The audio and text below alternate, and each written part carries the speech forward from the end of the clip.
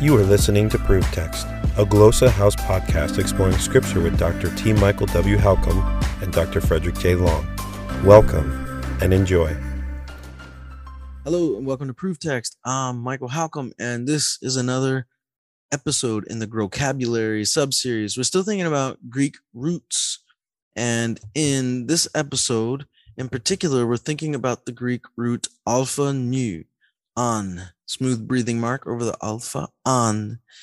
And this is where we get words in English like animate from. It has to do with wind or blowing or breathing.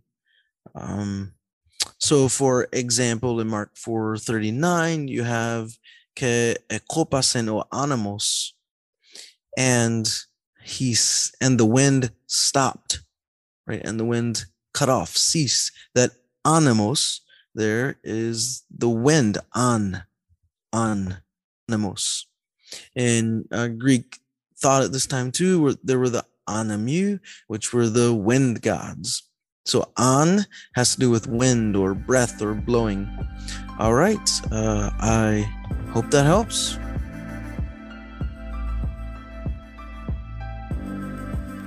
Looking for creative ways to launch your biblical language studies to the next level?